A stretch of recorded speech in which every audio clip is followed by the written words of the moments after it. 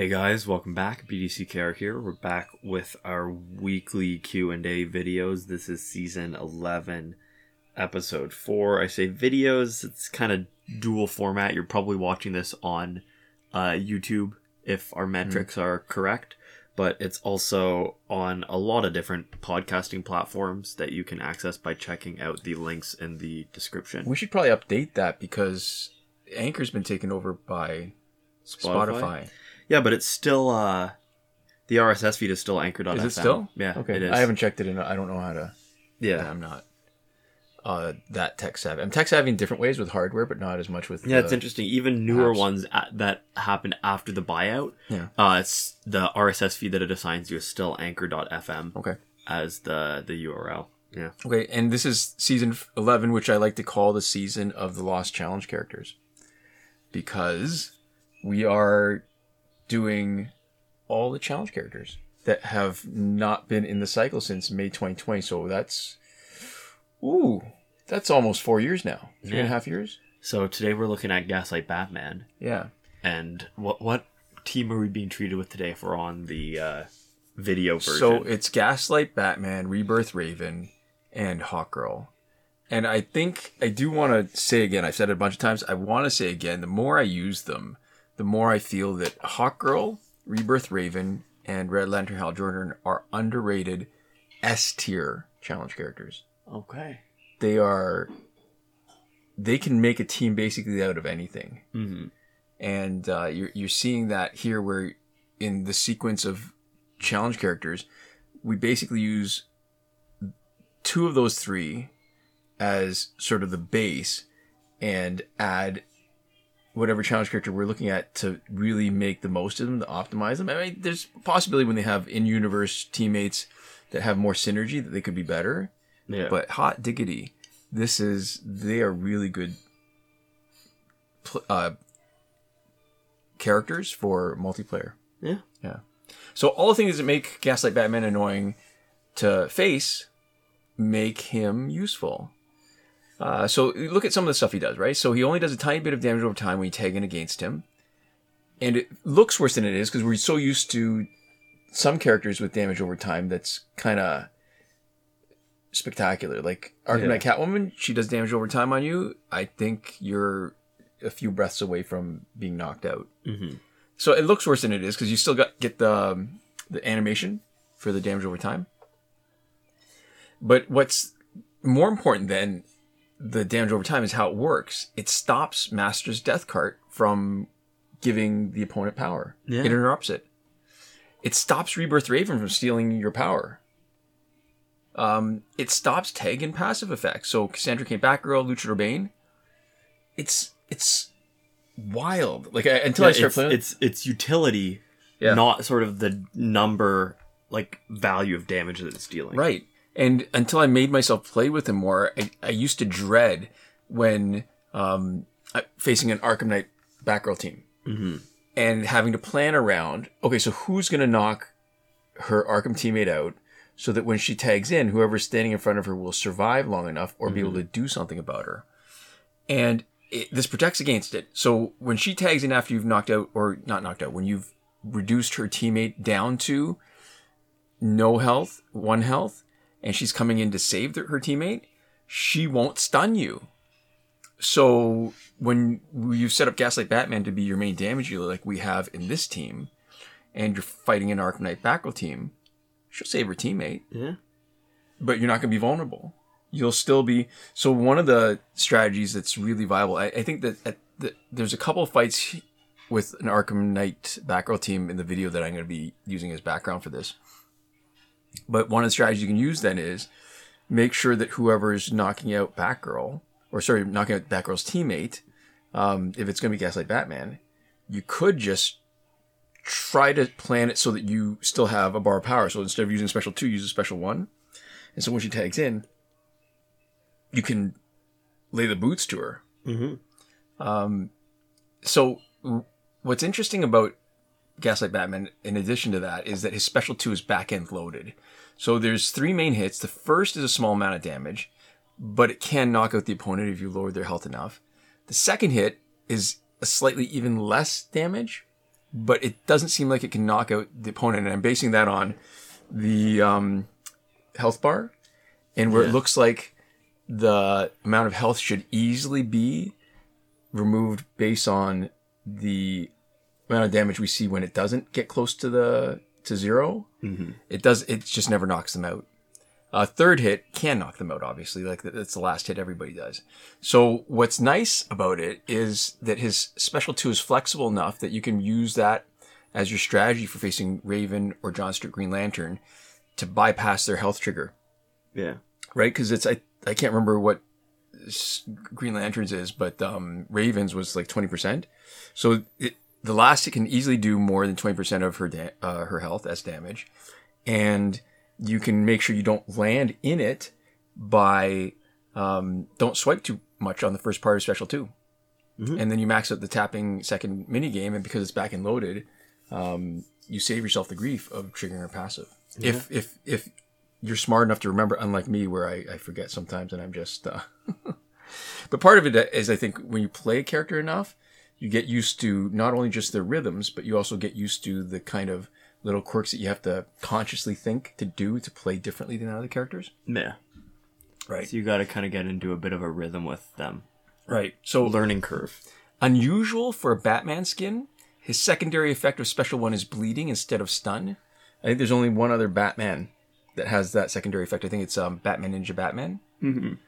I feel like stun would be better only because I'm used to it.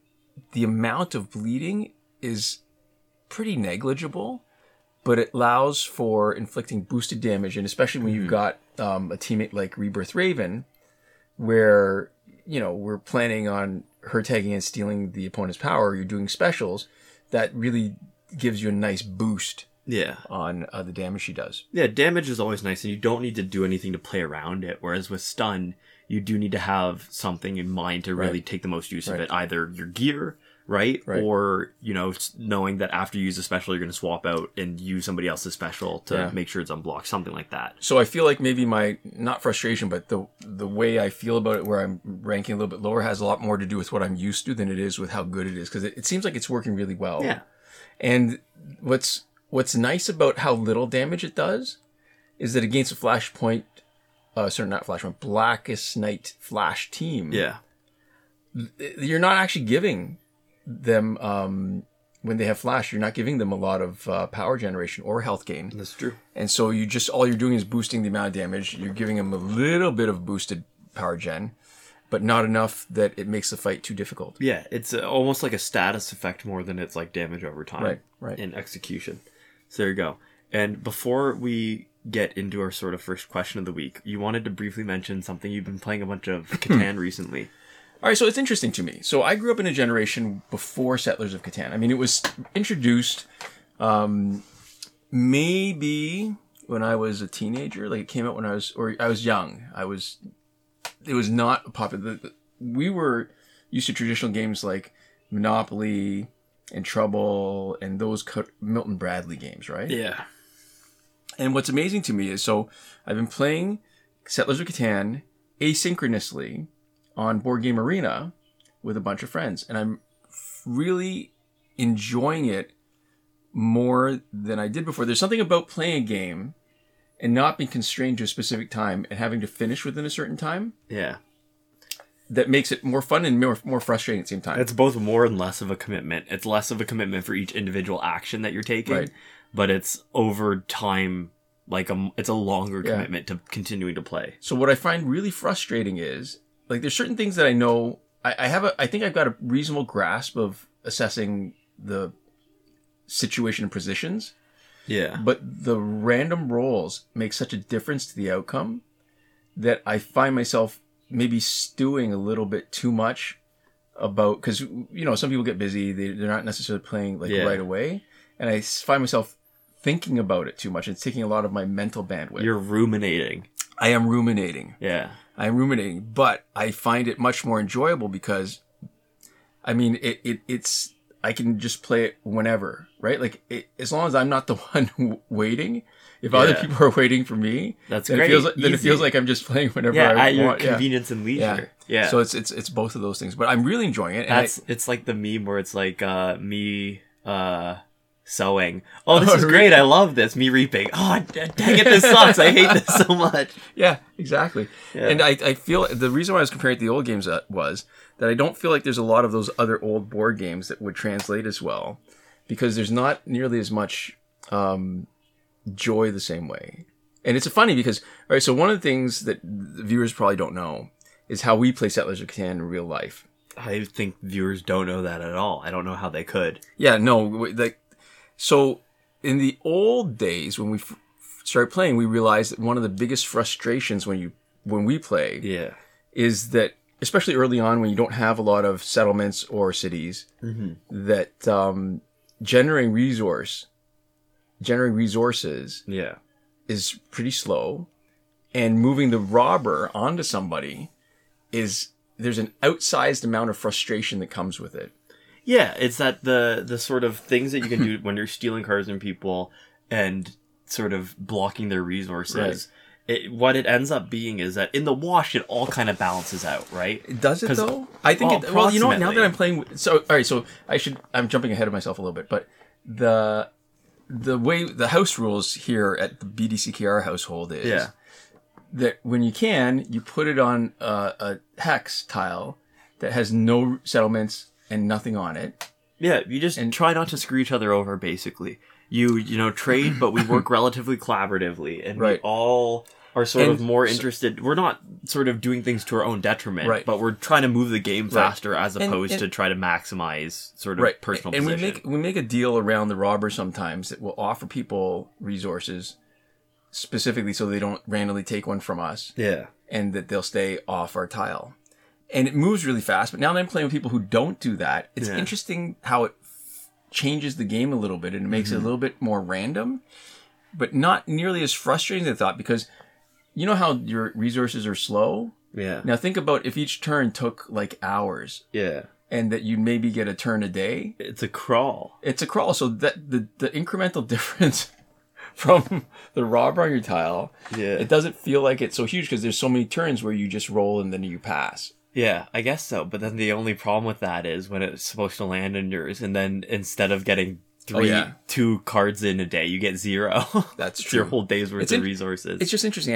I'm enjoying it way more than I thought I would. Yeah. And in my mind, I'm comparing it to the old traditional board games and how poorly they would translate into something like this. Interesting. Yeah. Yeah, so I'm enjoying it a lot, and it's a nice distraction from playing Merge Boss on AliExpress. Oh my gosh, yeah. But I learned it. Maybe I'll talk about it another time. If anybody else is playing Merge Boss, I don't think they are. But let us know in the comments, because I've just figured out a way to really take advantage of promoting your item generators quickly. Mm-hmm. And it's a really interesting hack. You just cracked the whole thing wide open. I don't know if I cracked it open, but I found a way to speed up a part of the game that's usually really slow. Okay, interesting. Yeah. So you can never turn it off, is what I'm hearing. I'm at level 88 now. Yeah. And so I think it peaks at 105 or something. Like there's the last new store type that you get is at level 90. So it's got to end somewhere soon after that. Yeah. Before, I think it opens up a new one every 15 levels. And then it stops. This is the last one. So I'm guessing that it never gets to 105 to the point where there should be a new generator unless they update the game. Okay. Well, good to know. Yeah. Yeah, and then one thing I'll say is I just finished recently watching Nathan Fielder, Benny Safdie, and Emma Stone's new show, The Curse. You were mentioning that. And what I will say is it's such a weird show. It's uncomfortable.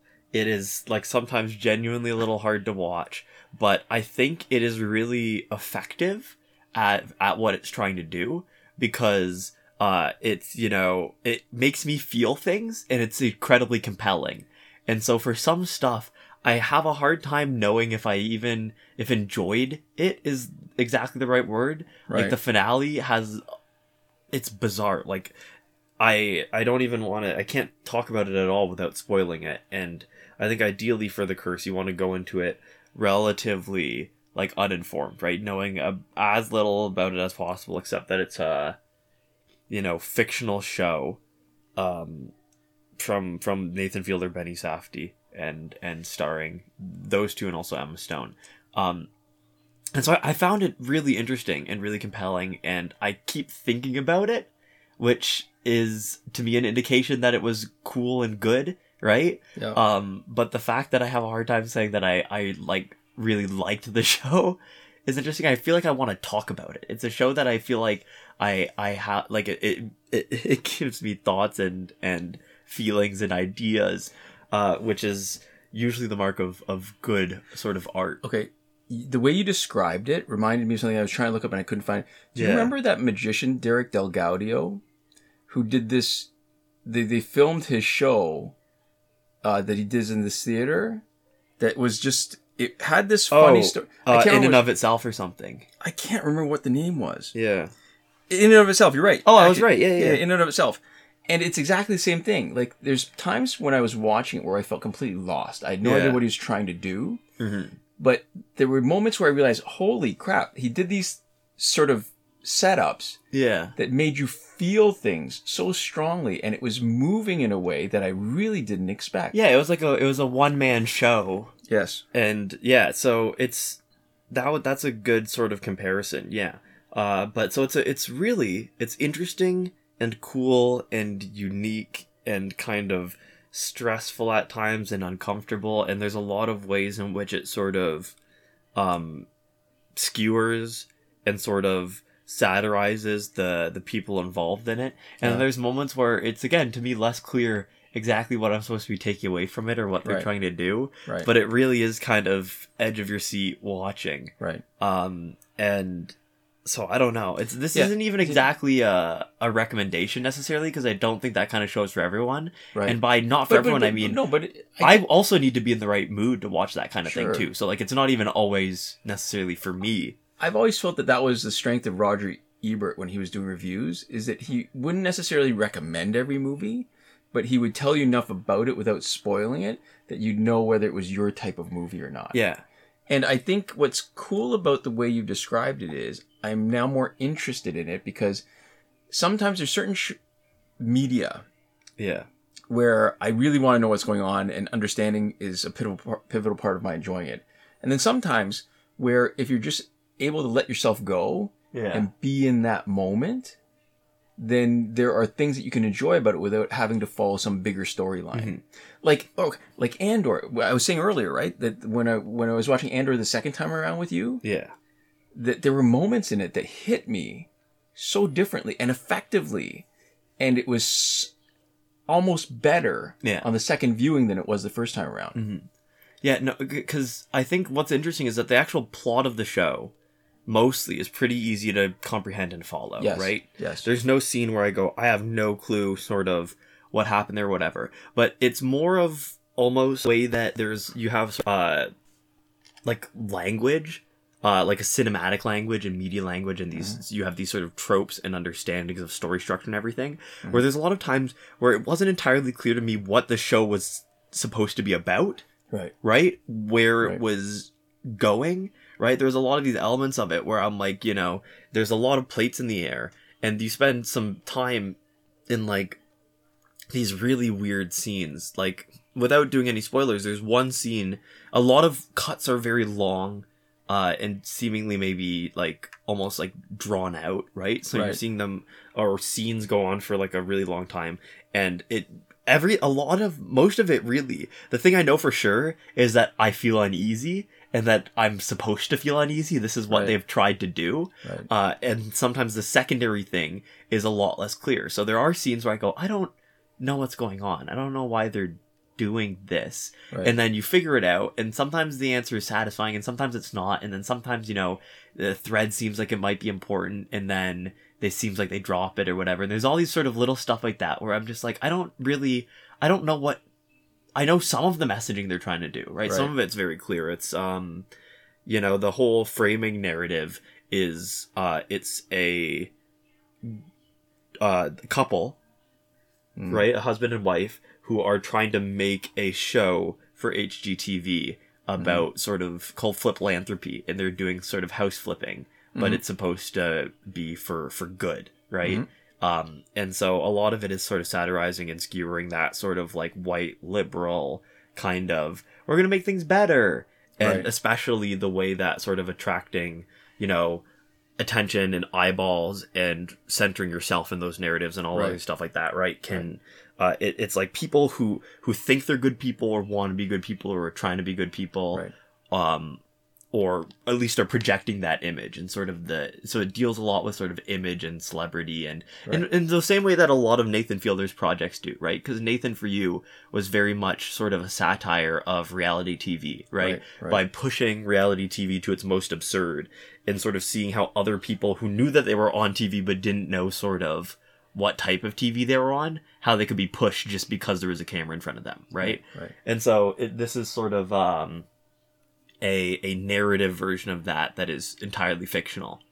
But it's interesting, it's a compelling piece of media. If you like Nathan Fielder stuff, I think it's probably worth taking a look at. If you're the kind of person who likes sort of thinking about their shows and the kind of person who likes sort of that media analysis breakdown stuff in general, and sort of likes looking at their stuff and chewing on the media that they consume after it, and don't mind feeling a little uncomfortable or uncertain or weird about what you're watching, right? Then I think it's worthwhile to watch. And again, not for everybody. I would not always be in the mood for that kind of thing, right? Because one of the things that I actually quite like, I like prestige sort of dramas, I like dramedies, I like all that sort of stuff. But I also really like trashy reality TV, because sometimes you want to be able to just turn your brain most or all the way off and just watch something. See, I feel like that's a self-deprecating way of talking about, because some of the reality TV show, and it's not really reality so much as I prefer the term unscripted because it feels more accurate. Yeah, is that maybe you don't have to think. Well, sometimes they're just not fully scripted, right? So I think there's still something there that's not necessarily about rational intelligence, but there's something there about looking at how things interact. Like almost like you have an ant farm. You know how some kids would play with an ant farm and put different ants in there to see if the fight and see like the action stuff. I feel like some of those unscripted reality shows are that kind of thing where you get to see stuff happen without some sort of overarching storyline that somebody's created and decided this is how I want my story to be. Yeah, no, that's true. I think there's still, value and stuff to get out of reality TV. I guess I'm just sort of self-deprecating because there's that sort of negative perception of reality TV. But absolutely. I don't think there's necessarily... I mean, any media can do damaging and negative things. Yeah. And with reality TV, I think the main issue is the way that they treat the people on it, as units of narrative, and the way that they, instead of sort of creating storylines from whole cloth and writing them and scripting them out, the way that they sort of nudge people or edit around to make people look a certain way, and they still try to sort of build characters and narrative from real people.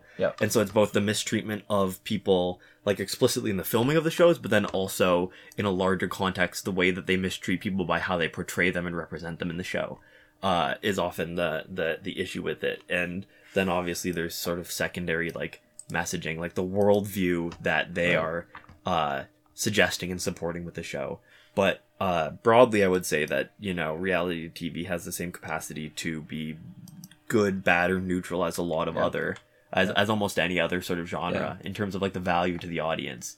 Even though it often, I think, is pretty manipulative of the people on it. Oh, for sure. Yeah. And I think a lot of this, it has to do, though, with how relatively new as a subgenre that kind of television show is. Because a lot of things, when they're first introduced, movies, television, there isn't that same kind of critical appreciation for it until there's been both a maturing of the medium, but also maturing of the sort of critical apparatus that's used to take a look at it, right? Like, another example I think of is comic books. Yeah. Right? As the people who appreciate it, like it was always looked at down at as a juvenile form of media. But I think as the people who enjoyed it when they're growing up get older and mature, there's just a bigger sort of mass of people willing to look at it, not necessarily critically, but without making that sort of base assumption that there's no value to it. Yeah, for sure. Yeah, so there we go. Do we want to maybe... I think the first few questions are actually all related, which are nice. Yeah, the first two, we think, or... Yeah. 1, 2, Three, maybe, 3. Yeah. So there we go. So the first question comes from Joseph Budden, 3150. They say, I'm a new player, have about 4 gold level 50, and I have 260,000 credits saved up. Should I buy Challenge 5 as I don't have Hot Girl? I'll answer this first and then we'll tie them all together maybe. Okay, sounds good. 100%. Yes. Every challenge character that's available to you, if you don't have the character that you need, and all you're doing is buying out one ladder. Yeah, keyword 1, right? Because as soon as you get to more, it's a harder math to do. It's a different math, but I think if it's more than 1, it's usually still worth it. But if it's only 1, you would, because you need to unlock it to be able to buy it for credits later. Yeah. Challenge characters in general are very good. Even if they're not the best, you can still make something good out of them.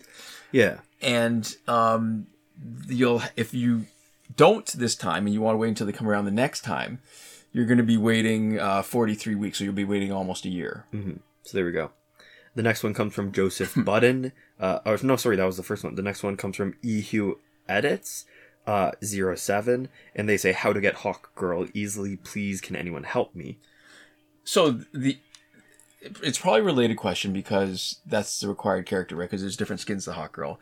They are available in the challenge pack. If you look at as straight up buying out the challenge ladder versus hoping that you get her in the challenge pack. Yeah, the math is terrible for the challenge math is pack. Terrible. However, if you've got the patience, you have enough for one pack, but you don't have enough for although that math is weird, right? Because you only need 200. The difference is not a lot. If you have enough for the pack, but you don't have enough to buy out the challenge, you just need to grind a little bit more. Mm-hmm. But you could also try to save all your money and do the airplane mode / refund glitch. Yeah. And I think that actually makes sense if your plan is to buy a couple of challenge packs. Yeah. And so if you're buying like 3, for example, and you're going to spend that money there anyways, then the math makes a little more sense to sort of reset and just you need one copy of Hawk Girl as part of that 3. If you're only buying 1, it really your depends. Time is way better spent grinding on the balance. Yeah, especially because you're not really going to enjoy the reset process. Right. The same way that you'd enjoy like actually just playing. Or never mind enjoying it, even learning as much. I feel like that's true. The grinding I've done, the grinding I've ground, the grounding that is crucial to my appreciation of the game. And it's, I mean, maybe I'm looking at it the wrong way, but I think it separates us from a lot of the other channels that did glitching and cheating. Yeah. Because they were using it as a reason not to engage with the game at the level that the game required. Mm-hmm. And we used it as a way to enjoy more of it. And we were still grinding a lot, but we also accelerated our progress. Yeah. Instead of just skipping the progress. Yeah. So there we go. Yeah. And then the last comment, you kind of already alluded to this, comes from Zuhair Safdar, 3791, and they say, how much would it cost to buy the whole last section of challenge fights, the one you need a Hawk Girl for? Do you think I should just try my luck in the challenge packs? And so we kind of talked around it. Well, I would put it to you that Joseph Budden 3150 actually alluded to the answer even better, because Joseph Budden had mentioned, hey, I've got 260,000 credits. Yeah, which we know is enough. Right, because the Injustice mobile sub, or not mobile sub, the wiki, link in the description, actually lists the costs of each ladder in the challenge depending on what level you're playing at. Yeah, the wiki is such a great source of information, really. Yep. Compared to, a lot of wikis for games, it is so detailed to just it's useful for people who not just play the game casually, but people who are really interested in getting to the sort of nuts and bolts of it. Yeah. Some things I think could be worded a little bit more clearly. There's some ambiguity sometimes when I read it, and the only reason I can pull out the information that I need is because I have enough experience to know what they're talking about. Yeah. But, I mean, for something, like you said, for what it is... Still pretty exceptional as a resource. Yeah. Mm-hmm. And so we know that it's less than 260,000 credits. It's 250,000 credits. There you go. Yeah. So that's the answer to that question. And I think this is about as good a time as any to end off for the week. So to finish up, we'd like to give a huge thank you to our patrons on Patreon. That would be Michael DeVries, Irvin Ruiz, Hoshi127, and Nora Klimek, who are supporting us on the credited level. And you're going to see a few other names. And they were people who have been kind enough and generous enough to support us at some point during the pandemic. Yeah, so there we go. Thank you so much for your support, and thanks so much to all of you for watching. We'll see you next time. Komoda.